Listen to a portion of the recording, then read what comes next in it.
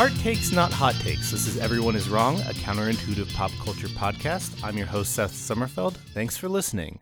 My guest today was a teenage phenom, has never been caught roiding, and personally won as many playoff games as the Seattle Mariners have over the past 2 decades. He has stepped into the batter's box today and is willing to swat the gloves of anyone bad-mouthing the much-loathed 14-time All-Star, 3-time American League MVP, Alex Rodriguez, a.k.a. A-Rod. Everyone is wrong, but Spike Friedman isn't. Thanks for coming on again, Spike. Thank you so much for having me. This is an honor and a privilege. And I just want to be clear from the top that I'm extremely right. And I think that by the end of this, you'll be on my side. That is a confident stance that I'm taking this time that I was unable to take in my past appearances. In fairness, I think you made a very strong case for Jupiter Ascending, but you said your case for Alex Rodriguez is much stronger than your case for Jupiter Ascending. Yeah, mostly my case for Jupiter Ascending is like it's a B+, meet it there.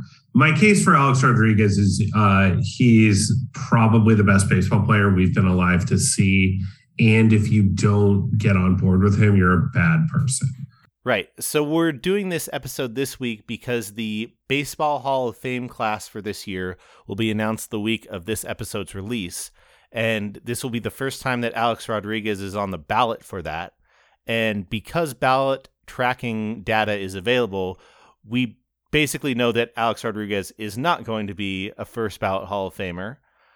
Also, then, judging by the fact that guys like Barry Bonds and Roger Clemens are going to get in this year on their final year of ballot eligibility, we know that he will probably inevitably get in, but it's kind of a thing to note that this guy is not a first ballot Hall of Famer, and Spike will obviously be arguing one of the things indirectly, that this is absurd. He should be a first ballot Hall of Famer. Yeah. So let's get into the background of Alex Rodriguez. Alex Rodriguez was a professional baseball player who played shortstop and third base during his career. Rodriguez was born to Dominican immigrant parents in New York City and grew up in the Dominican Republic and Miami, Florida. Rodriguez was a baseball savant as a youth. His senior year in high school, he was the National Gatorade Player of the Year, hitting .505 with 35 steals in 33 games of his high school season. Pretty good stats. He was also the first high school player to ever try out for Team USA Baseball, to give you an indication of how good he was. He was drafted number 1 in the Major League Baseball draft in 1993 by Spike and I's beloved Seattle Mariners.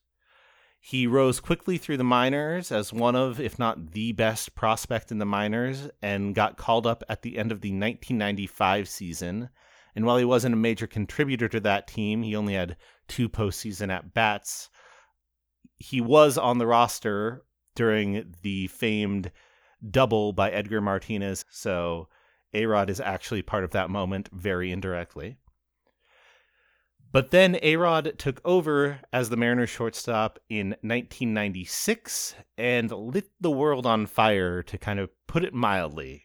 He hit an AL leading .353 his rookie year with 36 home runs and 123 RBIs, also leading the league in runs, doubles, and total bases, despite being a 20-year-old for the majority of that season. He obviously won AL Rookie of the Year and finished just 3 voting points behind Juan Gonzalez for AL MVP. He continued to put up gargantuan stats, including 40-40 seasons where he hit 40-plus home runs and stole 40-plus bases, while also playing a great defensive shortstop for the Mariners. But despite that, because they are the Mariners never found playoff success during A-Rod's tenure with the team. That tenure ended after the 2000 season. In 2000, A-Rod became a free agent and signed with the division rival Texas Rangers for, at the time, a gobsmacking sum, which was 10 years and $252 million. For comparison, that was $63 million more than the second biggest baseball contract at the time. This turned a lot of people against A-Rod because it allowed him to fit into the narrative and be the poster boy for the greedy athlete narrative, which we will discuss later, I'm sure. The Rangers found pretty much no success during A-Rod's tenure, but that clearly wasn't Alex Rodriguez's fault because he was a statistical monster in an undeniable way. It was so undeniable that he won the 2003 MVP during a pre-mainstream analytics era, despite the Rangers finishing in last place in the AL West. That year, he led the league in home runs, runs, and slugging percentage. Coming off the MVP year, Alex was traded to the New York Yankees. Despite coming off back-to-back Gold Gloves, the Yankees made the stellar shortstop move to third base because team captain Derek Jeter played shortstop. And if you can have the worst defensive shortstop in baseball history stick at shortstop, why not just keep that going? Alex Rodriguez was also great with the Yankees. Crazy. He won the MVP in 2005 and 2007, but was often blamed for the Yankees' playoff failures. In 2005 and 2006, he hit under 200 in the baseball playoffs, so a lot of the New York media and some of his own teammates kind of turned against him for not coming up clutch enough, so to speak. Before the 2009 season, Sports Illustrated ran a story that A-Rod had tested positive for steroids in 2003, and A-Rod admitted that he used steroids from 2001 to 2003 and claimed that he'd stopped, but that initial bust cost him some more fans. But that 2009 year actually ended great for Alex because the Yankees finally got over the hump, as a Mariners fan, got over the hump and won the World Series with A-Rod on the roster. And he was the postseason MVP, hitting .365 with 6 home runs and 18 RBIs. And that was probably the peak of A-Rod's, I'm probably the best player in the world era. The following years, he still put up good numbers, but he had more injuries and ran into some slumps and just wasn't the A triple plus level player as much. Then A-Rod was suspended the entire 2014 season for his involvement with the Biogenesis performance-enhancing drug scandal.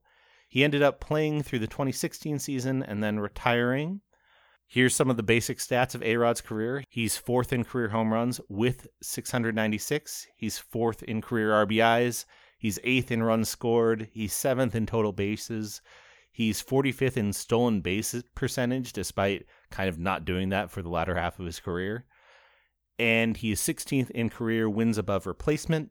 He has since went on to become a baseball analyst for Fox and ESPN and was also in the spotlight for his relationship with Jennifer Lopez for a while. So speaking to the criticisms of A-Rod, people don't like him for a lot of reasons. Again, there's the huge contract with the Rangers, and that turned off, the people that don't like athletes getting paid. It also turned off a bunch of Mariners fans who felt like, oh, you signed with our quote-unquote rival. How dare you? Pitchforks. Then there were the steroids bust. There was the postseason slump in 2005 and 2006, which earned a lot of criticism from teammates and the media in New York, which has an oversized voice in the national conversation. He also has been cited as being kind of just like a weird dude, sometimes off-putting with his personality, which, earned him nicknames among teammates and things like that as the Cooler and A-Fraud. And again, these were nicknames his teammates and clubhouse attendees were giving him. So he's not exactly the warmest guy out there. There was also the incident in 2004 in a playoff series with the Red Sox where he was trying to get to first base and he basically swatted Bronson Arroyo's glove to try and make the ball get loose. And it was just one of those moments that became a big talking head moment of oh, he's not playing the game the right way and how dare he and all that kind of stuff. But yeah, there's just a lot of bad vibes around A-Rod despite him being a great player. So he's definitely one of the least liked MLB superstars, probably up there with Barry Bonds probably ahead of Roger Clemens because I don't think people care about pitchers as much. But yeah, he's definitely not got the highest Q score among all-time greats. So Spike, why is everyone wrong about Alex Rodriguez? Oh my God. So many reasons. And I think you've hinted at all of them. I think threaded throughout that narrative, you can hear why people don't like him. And you can maybe remember, maybe if you're a baseball fan, I think what's unique about A-Rod is that the degree to which he is disliked transcended baseball fandom in a way that most big name baseball players don't even transcend baseball fandom at this point. The average non-sports fan doesn't know who Mike Trout is. They might have heard the name Shohei Ohtani, but probably not. Yeah, I mean, they've probably heard Mike Trout's name. They'll be like Mike Trout, but if Mike Trout like walked into the room, they'd just be like, "That's a tall, buff white guy." Yeah. Whereas I think Alex Rodriguez really is someone that is truly famous. Like people know who Alex Rodriguez is, and they know that they don't like him for a battery of reasons, all of which pale in comparison to how good he was at baseball. And many of the reasons they don't like him are reasons that, in fact, he should be liked.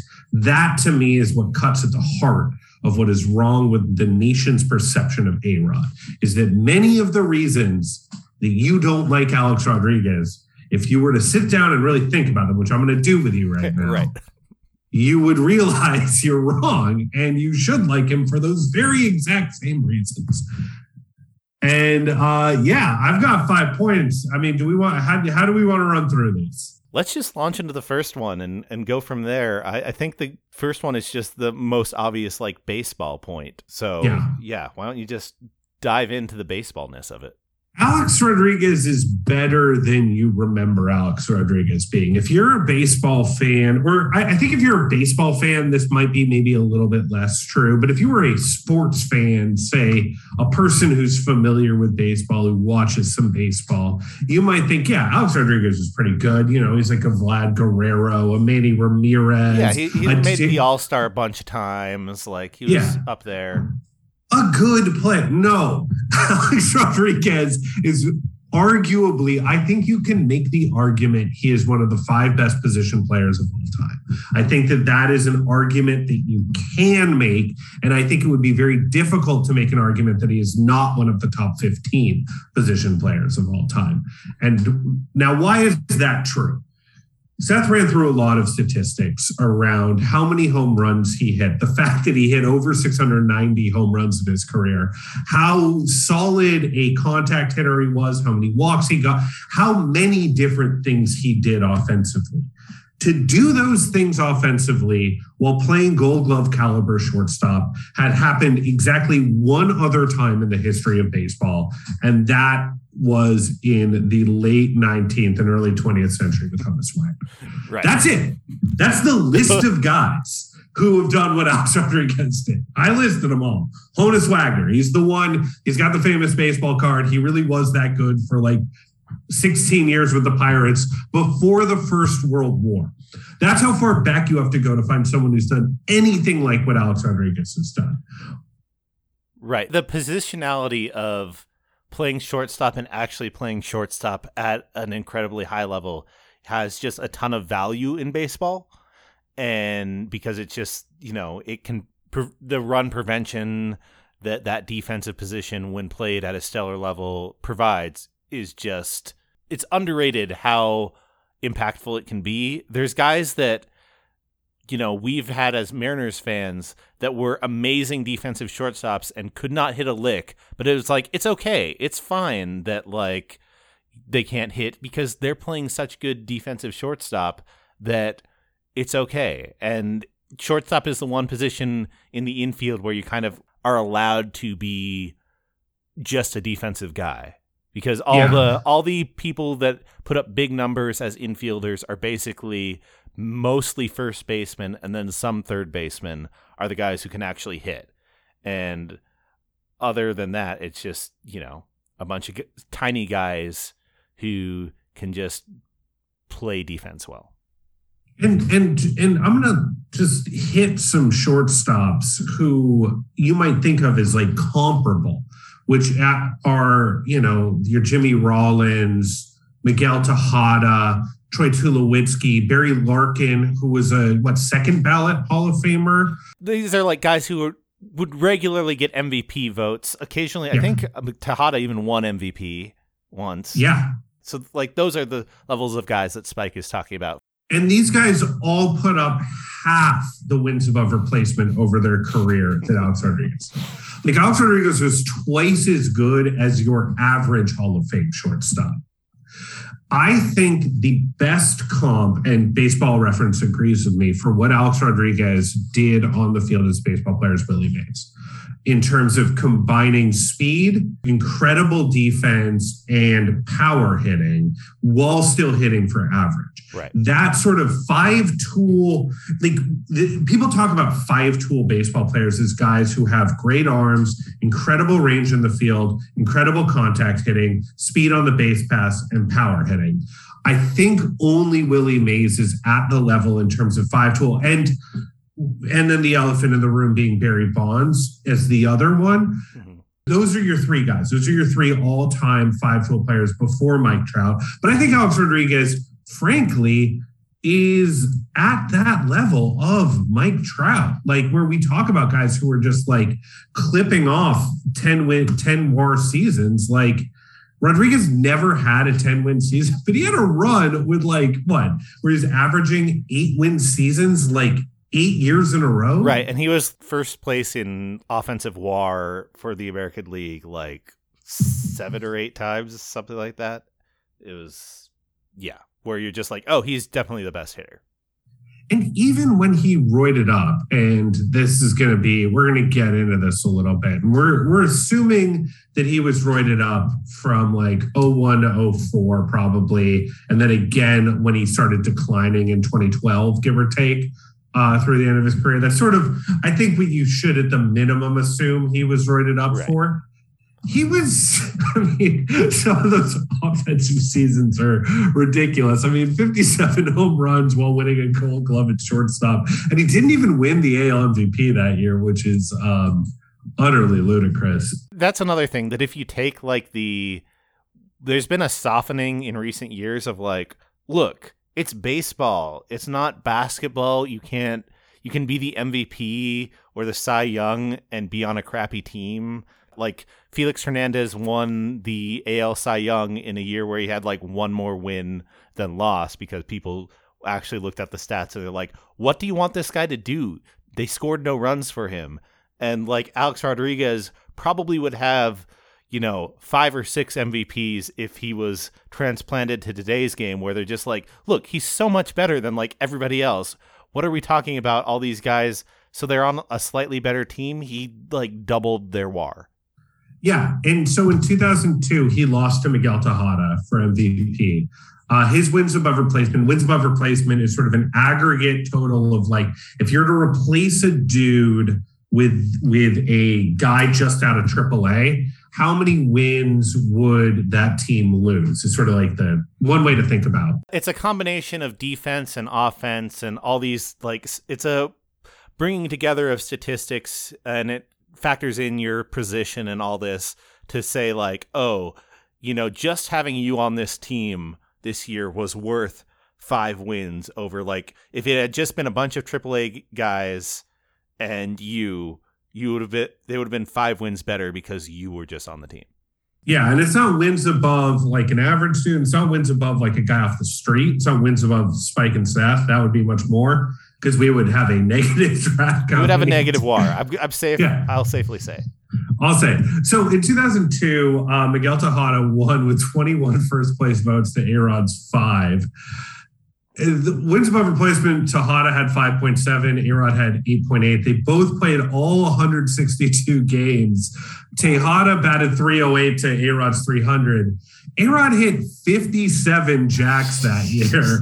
Tejada hit 34 with 108 runs, 131 RBIs, but A-Rod had 142 RBI, 125 runs. His OPS was a full 150 points higher than Miguel Tejada. And he won the Gold Glove at the same position. Like, what are we doing? Right. And that A's team, look, that is a very famous A's team. We've all heard of Moneyball. We're all people who love Brad Pitt and Aaron Sorkin. Nobody has any bad feelings about Aaron Sorkin. But, like, that was a very interesting A's team. But, like, there is no way in which Miguel Tejada was better than Alex Rodriguez that year. There was none. And that was an incredible season for Miguel Tejada that in any other era would have made him by far the best shortstop in baseball for a decade. Like the only comps that exist for Alex Rodriguez before Honus Wagner for 100 years. There's one guy who's like in the area, and that's Cal Ripken. And even there, you're talking about 75% of an A-Rod. And Cal Ripken is transcendently famous and good and a first ballot Hall of Famer. Right. And also might have done steroids. Like, what are we talking about? He didn't miss a game for like 20 years. And we're all sure that Cal Ripken wasn't roiding. Look, I am going to slander a lot of people on this podcast today. And it starts with Cal Ripken. Yeah.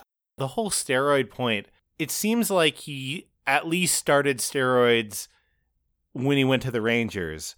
But Alex Rodriguez's very first season is maybe his craziest season. Yes. Like, his 1996 rookie year is insane. If you haven't watched The History of the Seattle Mariners, the documentary that John Boyes made a few years ago, they have a whole section in there just talking about how much of an outlier that season was. And it was like he hit, I think, over 90 extra base hits, and no infielder had ever done that. And that includes like first baseman and third baseman, or nobody had done it since like Jimmy Fox or something like that. Yeah.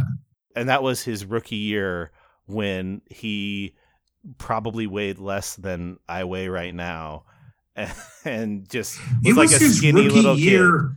And he was 20. Yes. Like, that's another thing, is that in all sports, but especially in baseball, guys do not peak until their late 20s as a rule. And it is very difficult for someone to come up and start hitting for power at the age of 20. It is a incredibly noteworthy thing. Alex Rodriguez did that. He came up at the age of 20 and hit 36 jacks and 54 doubles, but he also batted .358 and walked enough to have an over. Led the league as a 20-year-old and was playing. He didn't win the Gold Glove that year because I assume it was probably like the Skell was still hanging around. There were some great defensive shortstops in the late 90s, but I mean, you're talking about a guy who came up and put together one of the great all-time seasons at the age of 20, definitely before he was roiding. And there are all the arguments with steroids, and we'll hit those a little bit more as we go on. But like, you know who else was roiding? Were the pitchers. Like, baseball is a game played against other people. And so much of the competition that Alex Rodriguez was facing was looking for the same edges he was. And he was outpacing them all to the point where you can make an argument that he lives in the pantheon of greatest players. And it's, he's inarguably one of the two best people to ever play his position.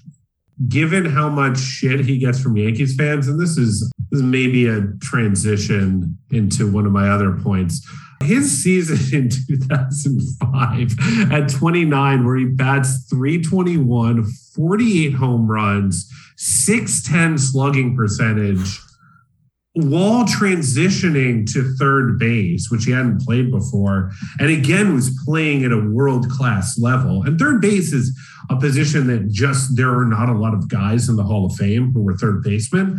Like, to do that and then to come back 2 years later and top every one of those numbers in 2007. And at that point, by the end of 2007, he was universally loathed by his own fan base, is maybe the most ludicrous bullshit that's ever happened in professional sports. It's like if the Colts fans like hated Peyton Manning at the peak of like Peyton Manning, because they're like, you've only won us like before he like won the Super Bowl, where it was just like, oh, you're like breaking records every year, but like you are not personally carrying us to the playoffs, except it's more absurd because it's baseball and you can't like a quarterback could conceivably like win you a playoff, just like get hot and like win you a playoff game, but like unless A-Rod's hitting, even if A-Rod's hitting 4 home runs every game, it doesn't guarantee that you're going to win the game because it's baseball. Yeah. Exactly. I mean, we're Mariners fans. The Mariners had Alex Rodriguez, Ken Griffey Jr., Edgar Martinez, Randy Johnson, all of the same team, and it was just like they couldn't win. Yeah, because it's baseball. I mean, they did okay, right? But they made the playoffs. Yeah, that's for us. That team didn't make it to the World Series. Where if you're like, oh, a NBA team had like 4 of the top 10 players of the decade on it, it would be like, oh, well, they definitely won a couple finals. Or if an NFL team had like the best quarterback and the best tight end and the best middle linebacker, they'd probably at least make it to one Super Bowl during their run. Yeah, I mean, and to be fair to A-Rod, he did win a ring. He did everything that a guy can do in his career. And even at the end of his career, at 39, after he'd been suspended for a year and a half, he still managed to put up a 3-win season in his penultimate season. His last season, he was done, but he was 40. He was 40 at that point. Yeah. Guys are always done when they're 40. So anyway. So did you want to transition to that other point of yours since we were talking about Yankees? No, I was going to, but now I'm like, no, we're going to get there because that is so I'm going to say he never betrayed his team. Now, Seth and I are both Mariners fans, so we should hate A-Rod more than anybody in theory because in the narrative, because when he left Seattle, it was viewed as this hideous betrayal of the team. He was a sellout is kind of the thing where it's just like he took the most money to go to like a bad team in the division. And people would go to the games with fake dollar bills and throw them at him. That was the fun thing to do if you were a Mariners fan in 2001. And then the team got very good for a minute and they forgot. It turns out Ichiro showed up and everyone was like, wait, this guy's awesome. We are not even going to care about you on your last place Rangers team. Yeah. And let's put a pin in Ichiro being awesome because that's going to come up later. Okay. But before we get there, A-Rod in that age 20 season we were talking about where he was really, really good at a level that no one had ever been good for like 100 years, was paid $440,000. Not a lot of money. And he essentially, at that point, he had 4 years to arbitration still. So like before he could hit free agency. So baseball, we should say, baseball is set up in a way that really hinders paying guys when they're young. Basically, you get called up and then you're on these minimum salaries for a certain amount of time, and then you can get into arbitration where you basically take the team to court to get paid what you're worth, and then eventually you get to free agency, but usually not until you're in your 30s if you're a guy who debuted, not at age 20. Yeah, I mean, the fact that A-Rod hit free agency within 5 years speaks to just a massive failure in the Mariners front office. But when A-Rod only gets $400,000 his first year. The next couple of years, he makes $1 million in pop. And he has an agent, Scott Boras, that everyone knows is going to wring all the money out of a team that he possibly can. And in this situation, the Mariners came to him and offered him a 5-year contract. They offered him a 5-year contract, while simultaneously, the Texas Rangers offered him a 10-year, $252 million contract. That's twice as long. I think on a per-year basis, we don't know for sure because what I'm saying about the 5-year contract is rumor and speculation and all that. But like essentially, you're talking about twice as much guaranteed money, more than twice as much guaranteed money because it's longer contract on a $25 million per year basis. and more dollars per year. I think it was a 5-year, like $18 million contract per year. That's what they offered him. They offered him Kyle Seager money. Fuck's sake. Like, yeah. There is the one thing where it was just like the 10-year contract was not like a norm at the time. So it was, we don't know like the backstory of like if they offered him a 5-year contract and Scott Boras was like, this other team's offering you a 10-year contract, or if it was, because there weren't a lot of 10-year contracts being handed out at the time. So it was like, oh, you're our best player. We will offer you like 5 to 6 years. Yeah. That would be like the one possible defense in the Mariners, but yeah. But they offered him 5 years, and the rumor is $19 million per year is what I'm seeing on both Lookout Landing and Soto Mojo. So that is a 5-year, $95 million contract. So it's less money than the team ends up giving Kyle Seager. Now, obviously, the market changes, and Kyle Seager's great. This is not to malign Kyle Seager by any means. Just taking shots at every tiny white infielder. But let's be clear on how much better Alex Rodriguez is than Kyle Seager. The answer is 3 times better.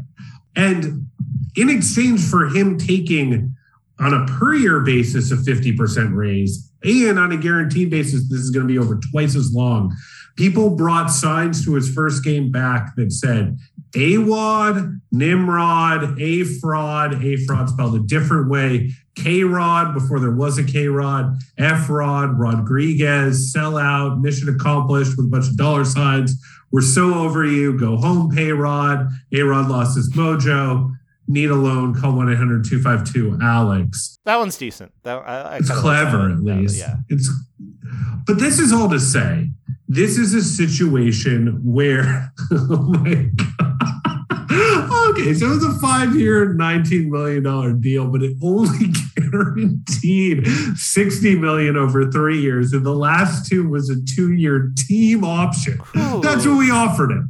Oh. And this is part of a long legacy of sports, like of athletes typically who hit really young and are minorities who are offered way too little in the expectation that they're going to give a hometown discount and leave and are maligned for it unfairly. The other example that comes immediately to mind for me as like a Liverpool supporter is Raheem Sterling, who was a superstar at age 20 in the English Premier League, was scoring buckets of goals for Liverpool and was on basically a youth contract making 40 grand a week. The team offered him a raise initially to 75 grand a week. Man City comes in and offers him 200 grand a week. He's like, you got to meet me halfway. And the team's like, we don't want to break our wage structure. And he leaves. Now, you can call that greedy, but if a team is going to come in and more than double your salary, it's not a betrayal. That's just making a good decision. If anybody listening to this was offered double their salary to play for or to work for a very similar organization to where they work now, right, and they have to you have to move to Texas, I wouldn't do it because I don't want to live in Dallas. But like, come on, what are we doing? It's all baseball owners. It's not like you're going from like, you're taking double money to go from, the New York Times to Fox News or something. Yeah. It's so, and then again, so he leaves the Mariners under those terms. And then with the Rangers, he sort of forces his way out, quote unquote, and puts the Yankees and the Red Sox into a bidding war. But apparently the team wanted out from under his contract because they were garbage. And they were not garbage because they signed Alex Rodriguez. They were garbage because they spent the rest of their money on Chan-Ho Park, who forgot how to pitch when they gave him $85 million. Yeah. Which is a wild contract because he was actually pretty good with the Dodgers. And then he gets $85 million and falls apart. And the Rangers simply couldn't afford for that to happen. They decide they want to rebuild, offer him up. And, it comes down to the Yankees and the Red Sox. And somehow both teams' fan bases have never forgiven him for picking the Yankees and that the Yankees made the better offer in the end and actually gave a quality player in return to the Rangers and Alfonso Soriano. Everybody came out of that trade getting what they wanted. And yet the two most toxic fan bases in baseball ended up deciding they hate Alex Rodriguez. Like, what is happening? What is wrong with everybody? Like, why can't people look at this guy and not lose their minds? Yeah, it seems like everybody, the narratives around him are very kind of set in stone, and also just feel like they would maybe be different if they happened today than if they happened then. Because there's also the fact of, there's just like maybe this is something you're getting into later, but there's just like the fact of the market setting with actually taking a good contract and why. Yes. So let's get to that point. That was going to be my fifth point. And let's just hit that right now. People called Alex Rodriguez greedy because he took a 10-year, $250 million contract, including, as Seth mentioned, members of his own team. That is ludicrous, and it is self-defeating. That is the worst part of that, is that it is self-defeating for you as a member of the baseball playing fraternity to look at someone performing at the level Alex Rodriguez is performing at and wanting him to take less money. And let's look at today, where we've mentioned Mike Trout a couple times, who's sort of the clear best player in baseball. Multiple-time MVP for the Angels in a similar position to Alex Rodriguez, where his team just never wins. It might be an AL West thing. I don't know. It's impossible to know what's going on. It's hilarious. There's like a tweet that's very funny that's like, Mike Trout goes 4 for 5 with 2 home runs, 2 doubles, and Shohei Ohtani manages to do something that hasn't been done since one-armed McGinty in 1883 did it 3 times in a 8-2 loss to the Tigers or whatever. Yeah, like it's good. But here's the thing, is Mike Trout, when he signed his big free agent contract, signed it for $350 million. And the problem once that happens is when anybody else is negotiating their contract, their agent is going to go into a meeting and be like, my guy deserves X percentage of your team's revenue because he brings in this amount of wins. And the team can come back and be like, what you're describing is more money than Mike Trout gets. And your player is not as good as Mike Trout. So yeah, it should be referenced that $350 million now, even though A-Rod was $250 million, is now not nearly as like a higher percentage contract-wise to what the rest of the league is getting.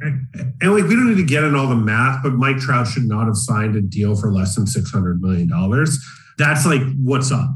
Because once Mike Trout signs a deal for what he signs it for, every other deal in the league gets scaled down. And all the guys in his locker room are like, hey, man, thanks for leaving more money on the table for me. That's what they're thinking. But what's actually going to happen is they're going to get less money because their performance is valued on a scale based on how the best guys in the league are performing and what they're getting paid at. And when that guy is taking a 30% pay cut, you end up taking a 30% pay cut. It is a disaster in terms of labor solidarity that Mike Trout did, that A-Rod didn't do. And A-Rod was castigated for it, not just by the media, not just by the owners and the fans, but also by his fellow players. And that is the stupidest thing on earth, because A-Rod negotiating that contract and having Scott Boras hold everyone's feet to the fire made all these players rich and famous back when baseball players were still getting rich and famous at the rate that they were. Right. So part of it, those where we were like, oh, Kyle Seager is making as much as A-Rod was offered by the Mariners initially. That's because A-Rod took that initial deal and set the market at a much higher level than everybody else. And exactly, and that's without getting into the whole thing of like fans always being mad at the millionaire athletes versus the billionaire owners for things, which is just an inevitability in sports that never makes any sense. Yeah. But yeah, A-Rod kind of just took what he got paid, and it ended up getting, a bunch of lesser players paid. And it's that comparison thing that Spike talked about, where it's just like, once the market's set, you just can't do it. And I guess it should also be mentioned that unlike, say, the NBA or the NFL, there is not a salary cap, a hard salary cap in Major League Baseball. So it's very free market economics. So that's why that is so important. Like in the NBA, they are max level contracts and they're based on the number of years. So it's like LeBron can only make this much money. LeBron can make $40 million a year and Chris Paul can make $39 million a year or whatever it is, however it's set up. But it would be like if there was a free market and LeBron was getting paid the same amount as, Tobias Harris, you'd be like, wait, what is happening? Yeah. God, if there's a free market in the NBA, LeBron would have made so much money. Like the NBA players with the cap has cost the NBA player, like the superstar NBA players, literally probably billions of dollars within the past few years. Yeah, and let's be clear. A-Rod earned in his career from salaries $441 million. He lost some money from getting suspended for steroids, but he also gained some money on the back end because the Yankees paid off the last $21 million on his deal to release him from his contract. So he was worth, in terms, there are dollar values you can assign to wins above replacement. He was worth well over $500 million over the course of his career for his teams. He wasn't greedy. He was in fact underpaid in many ways, but he negotiated for a superstar to get paid closer than any other superstar ever had been to what they were worth. He is not greedy. He is a working class hero. What is wrong with people? Why can't they see that A-Rod is, like, at the very least, don't be mad at the guy. Like, what are we doing? He actually did the, like, union smart move, which he's part of a union, and he did the thing that would help his fellow union members, unlike Mike Trout. Yeah. Mike Trout is the bad guy here. Another guy. Let's throw him on the pile of white guys that we're slandering. Ripken, Seager, and Trout. 3 guys that were slandered so far.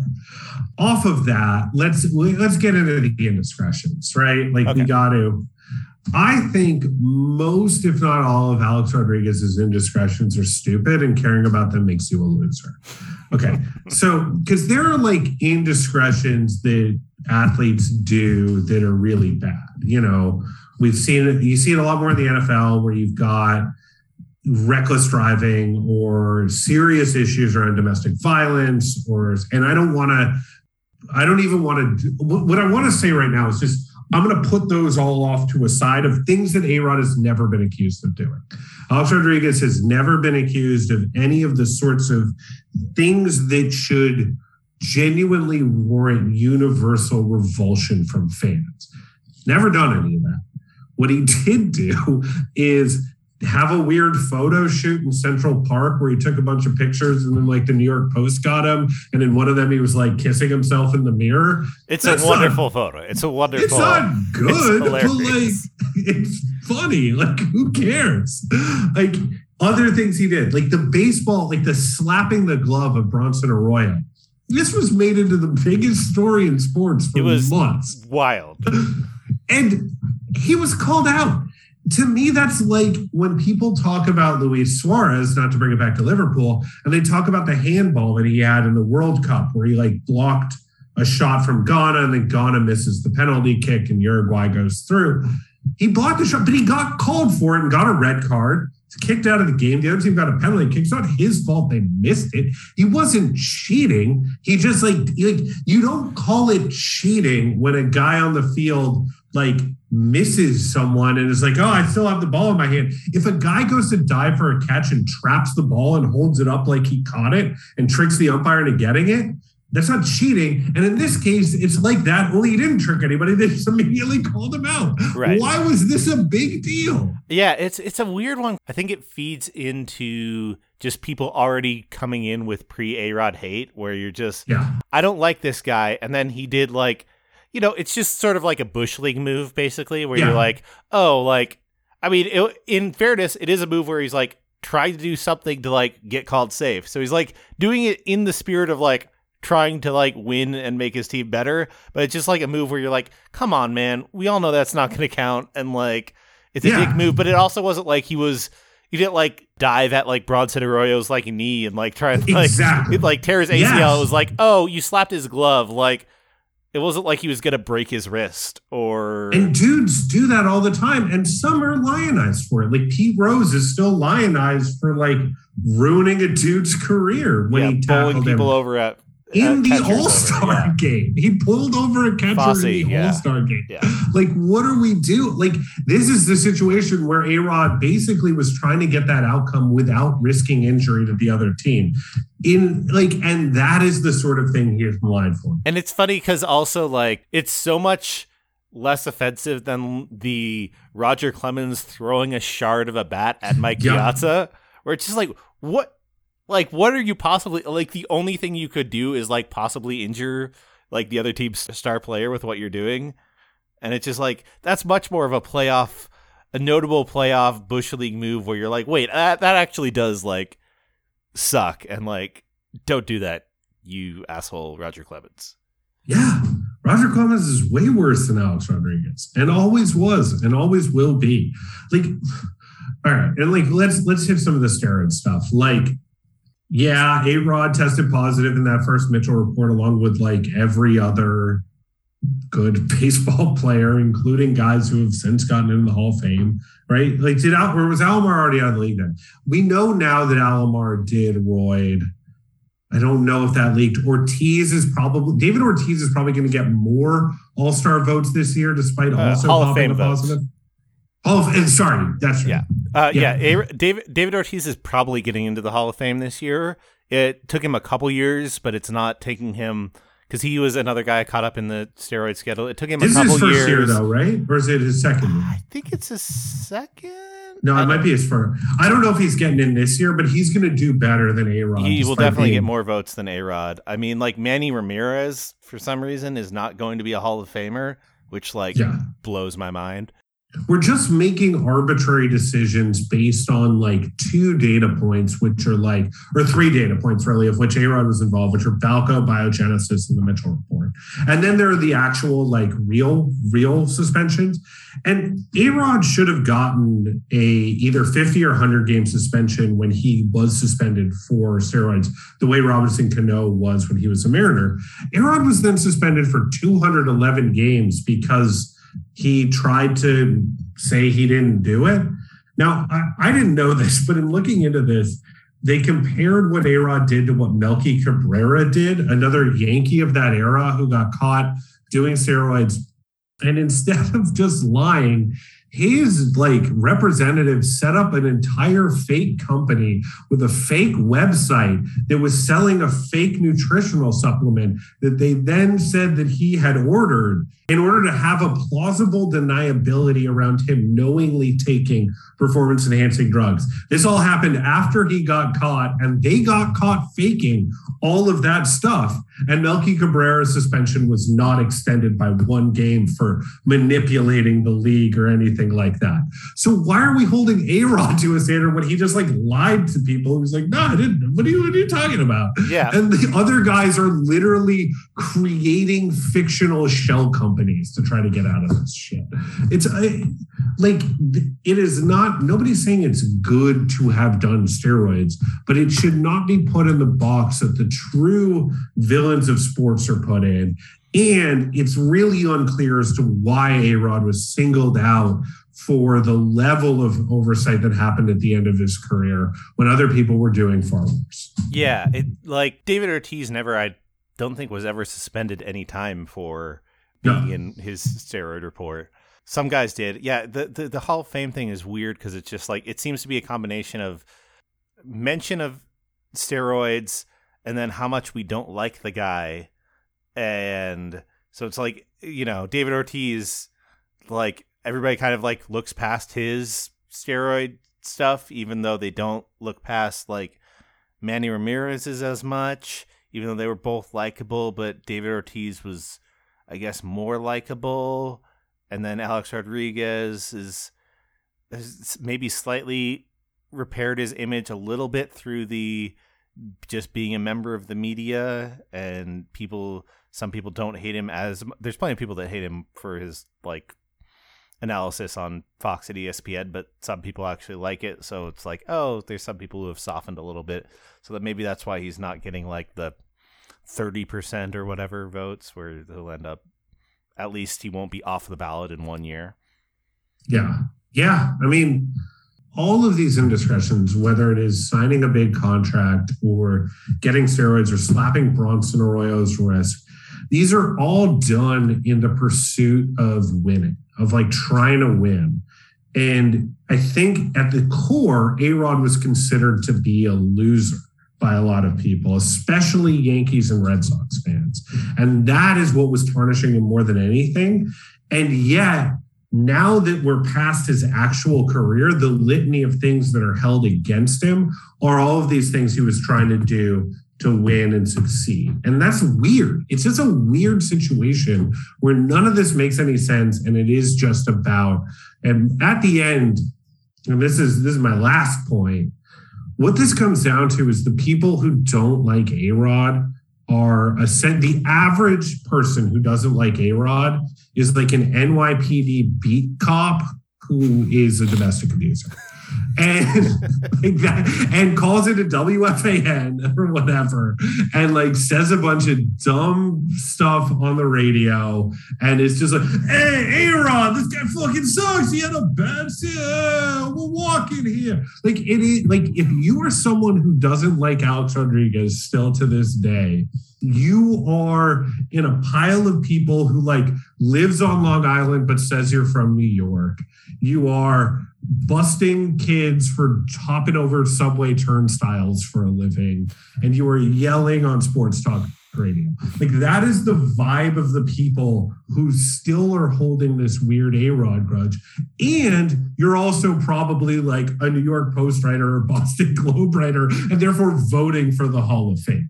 And all of these people are losers. And if you're someone who doesn't like A-Rod, you are in this pile of people who sucks. And I lived in New York in 2008 when A-Rod was putting up the sort of numbers that like, again, Stan Musial is like, they trotted him out in St. Louis till he was like 106 years old to play the harmonica and cheer and do all that stuff. Like, those are the numbers A-Rod was putting up. And instead of doing that, you like could walk down the streets of New York and just hear guys yelling like, this guy sucks. Who does he think? Not a true Yankee. Not a true Yankee.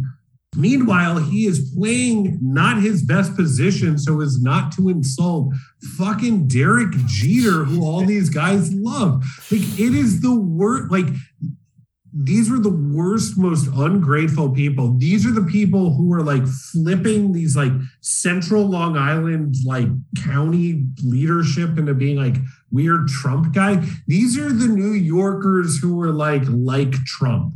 Like that is the sort of person who is still holding like a New York Yankees A-Rod grudge. And they are legion. There are millions of these people somehow, and I hate them. And if you're one of them, I don't like you. Yeah, I mean, I think that is, the Yankees hatred is the core, I think, of the lasting A-Rod hatred, but it is part of the thing where you mentioned the Stan Musial part. It's like A-Rod doesn't have a team. Like, of all his fan bases, I would probably say Mariners fans probably like A-Rod the best out of any like fan base of teams he played for. Like with hindsight now, I think like more Mariners fans have like begrudgingly been like, actually he was kind of awesome for us than like, because Rangers fans don't exist, and B, they're Texas people, so it's probably just like, oh, he was super overpaid, and it was glad that he got out of here because we didn't win anything with him. Whereas like Mariners fans at least were like, oh, we were like pretty good with A-Rod, and those like A-Rod, we don't hold him in the like Griffey, Edgar, Ichiro, Felix pantheon, but like at least Mariners fans are like, yeah, he was good for us. And then he left, even if there's bitterness. So it's like the fan base that like had all those signs that you read off is the fan base that likes him the best. And it's just like, oh, there's never any chance there's going to be like an A-Rod statue at a Major League Baseball park. Yes. And he's one of like the 10 best players ever. It's just like, there's no chance he's going to be a Yankees Hall of Famer. There's no chance he's going to be a Rangers. Like, he played 13 years with the Yankees, won 2 MVPs. They signed him to 2 basically $300 million deals over starting in his year 28 season. Like, those are the sorts of things that sink franchises. And he came through, and until the second to last year of those combined deals was putting up 3-win seasons. Like, compare that to like what Albert Pujols has been doing for the Angels.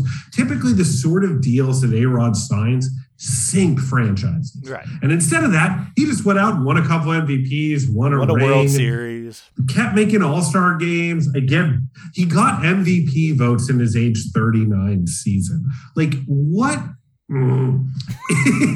It's so like, and again, he was maligned by Yankees fans from like day one. He won because his first season there, he was only 14th in MVP voting. He won the MVP in his second and fourth season in New York, but there was no patience for that. He was already not a true Yankee by the time he'd won 2 MVPs. Right. He had won 2 MVPs, and the majority of the fan base like didn't like him.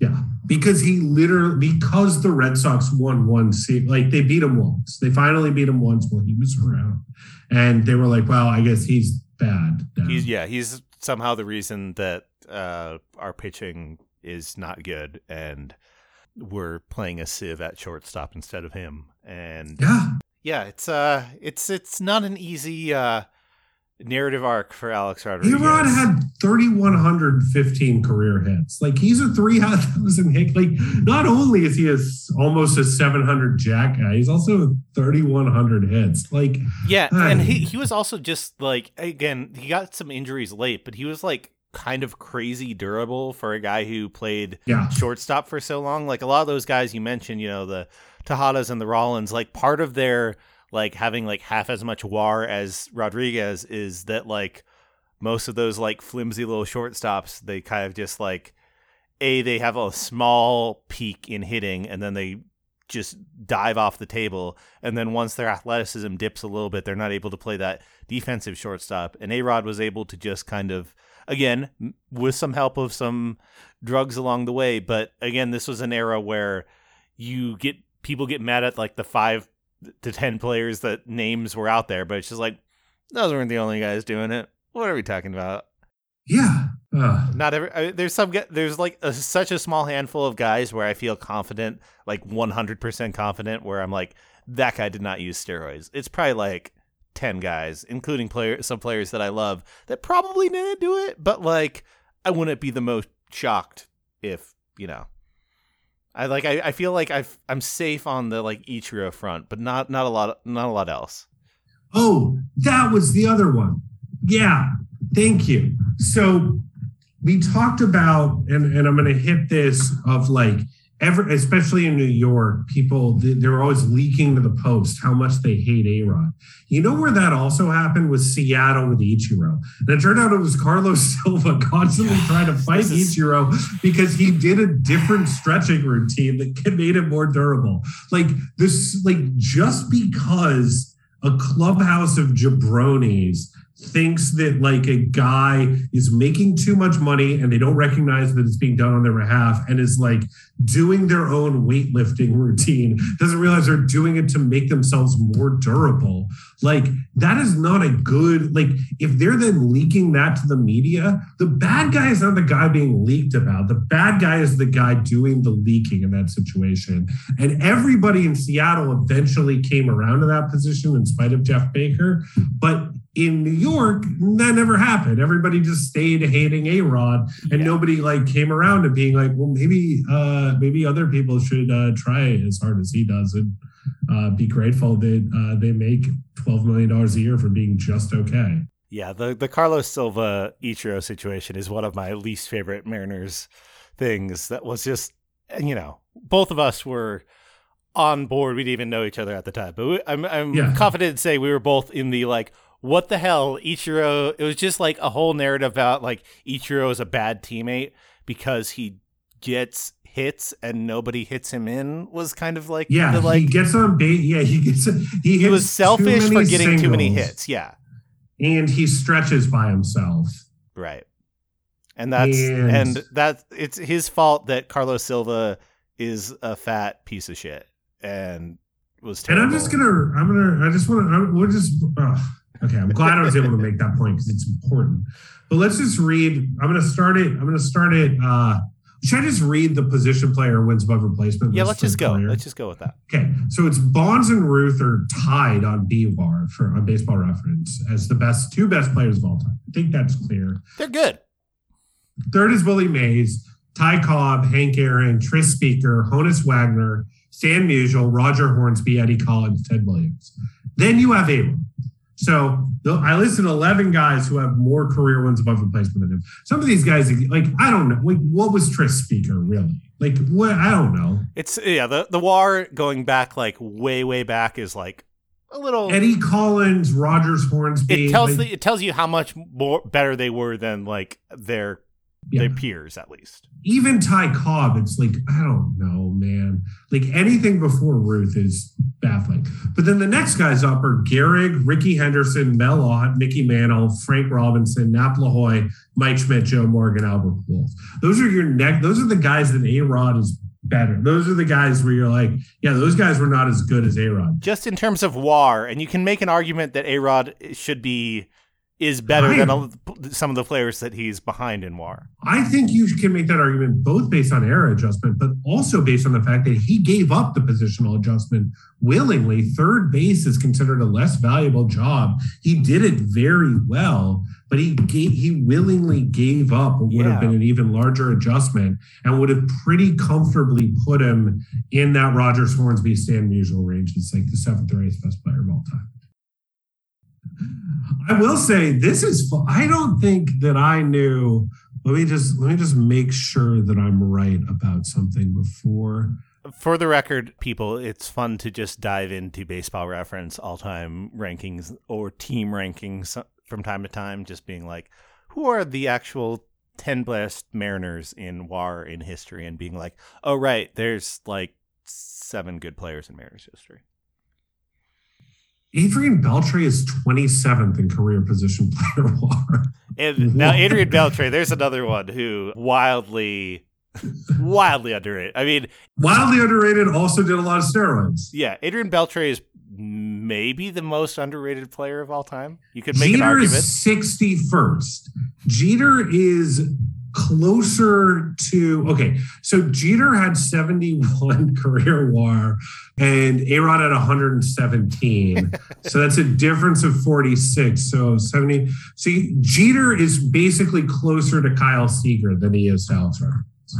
Just throwing it out there. Just throwing it out again. Just to malign, and that somehow maligns both of them, which I like.